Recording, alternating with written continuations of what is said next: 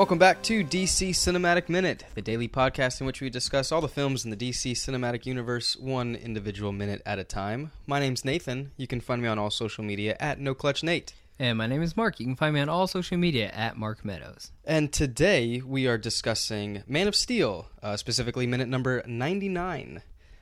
This minute starts with the Kryptonian attack ship finishing its landing, slash unconscious Faora, if you will. Yep. And then it's going to end with Cal walking towards some awestruck soldiers. I gotta tell you, Mark, minute number 99, I've said this probably a few times in this podcast, but there's only really a few that I believe this is true. Minute number 99 is one of my favorite moments in this entire film. And I know I said that in the beginning.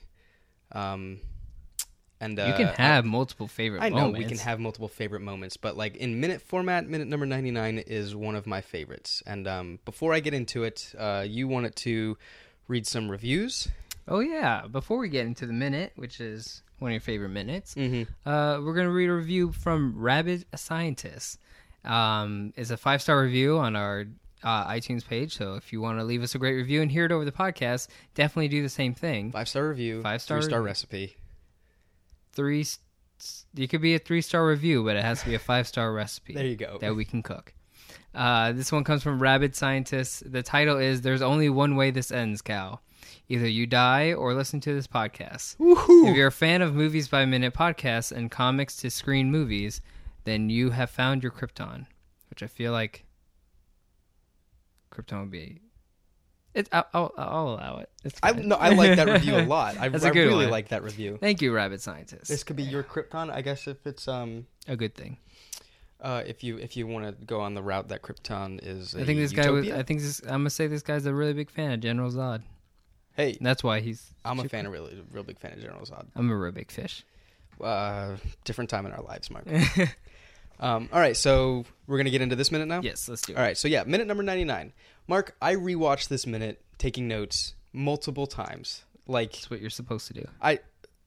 Probably. But for this one specifically, and I think before, what was it, minute number 17 with the I'll Find Him? Or minute number 7? 17. Is it 17? It had a 7 in it. I remember that. Who called that? I think that was Andy. Yeah, DeGenova from minute number 17. Holy Backcast.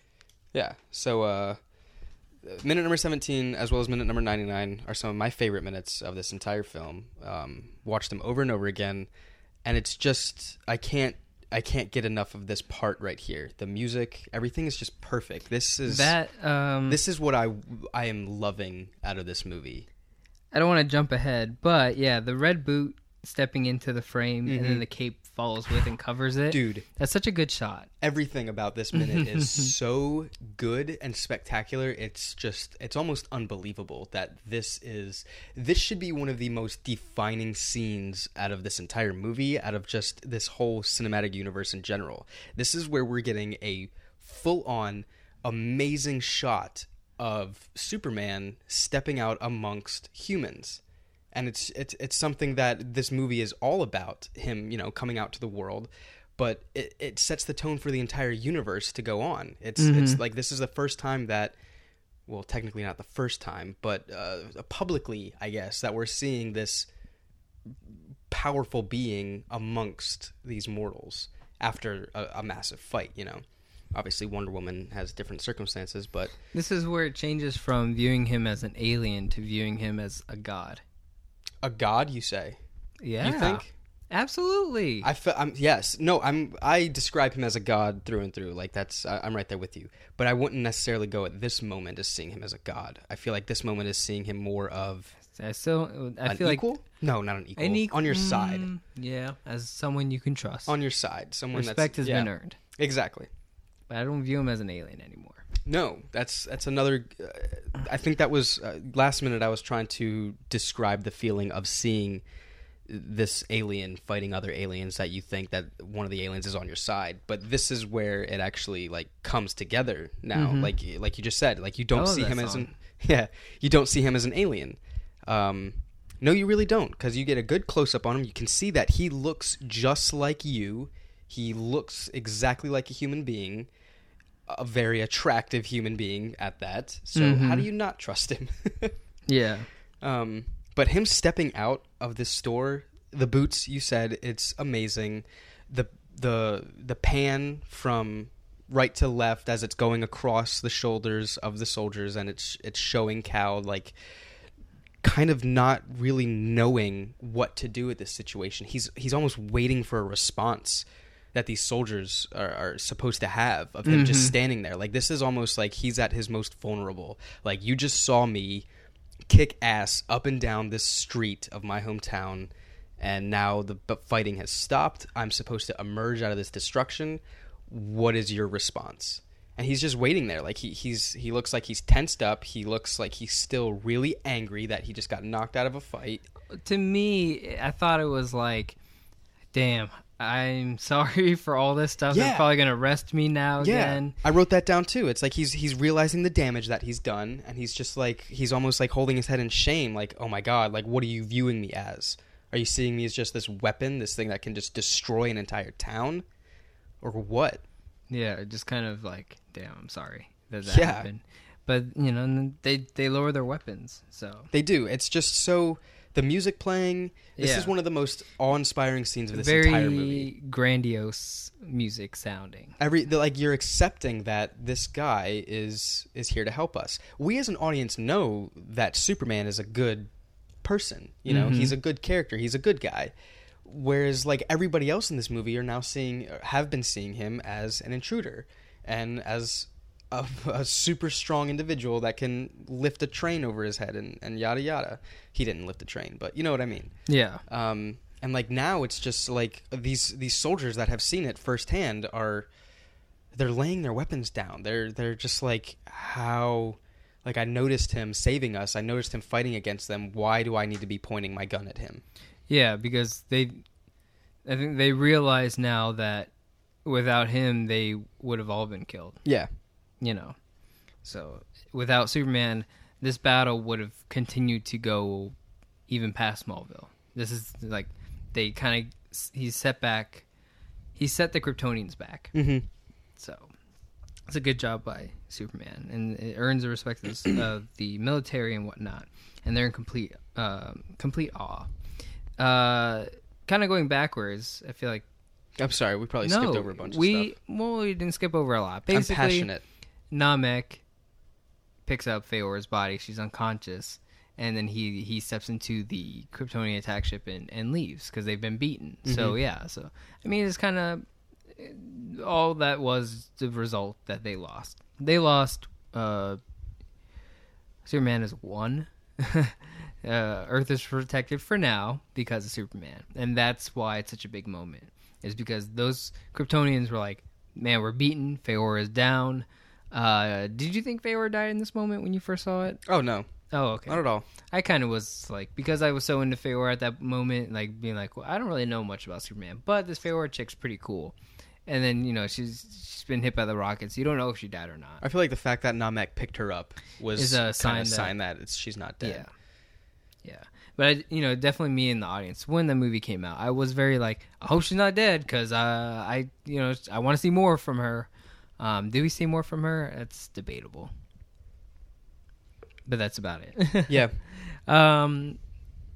It's kind of a quick one besides that. Yeah, no, it's just like, I just wanted to get in my 2 cents about him. Just oh man. It's a powerful moment. It's just, it's it a looks really so good perfect. Minute.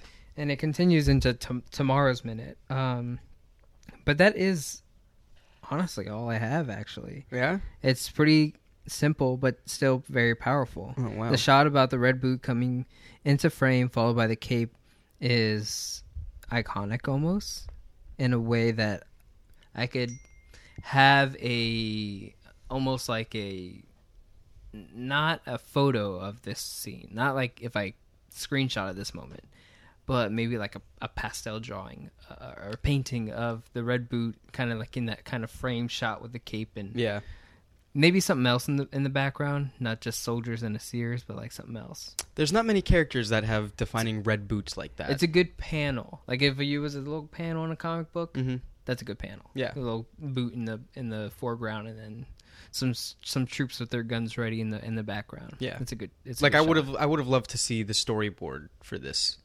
Yeah. See how that that's was- see that's how what it I'm played talking out. about. Like the concept art, the storyboarding. That's this is a good storyboard come to life. Yeah, moment. I really do like seeing storyboard of like fight scenes like that, and then to see how there was a lot of times I remember I was real big into like other DVD special features, and I remember them like showing Still, like to this storyboards and stuff. Yeah, and it was really cool to see what they were drawing on storyboard and then putting it to on camera, because that's still the same as what you get from a comic book panel to on screen. So I mean, Absolutely, it's just a little bit more happens glorified. with Watchmen and 300 and Dawn of Justice, it happens with all of them, man. yeah, absolutely. Not all of them, Even but- yeah. So I think, yeah, that's all I got from this one. What about you? No, I think I talked my head off on this one. I did a lot of the... I took a lead on this one. Again, like I said, this is one of my favorite moments of this entire film. It's kind of silly that it's not much to talk about in a podcast setting. But it's just everything about him stepping out, and like this is the...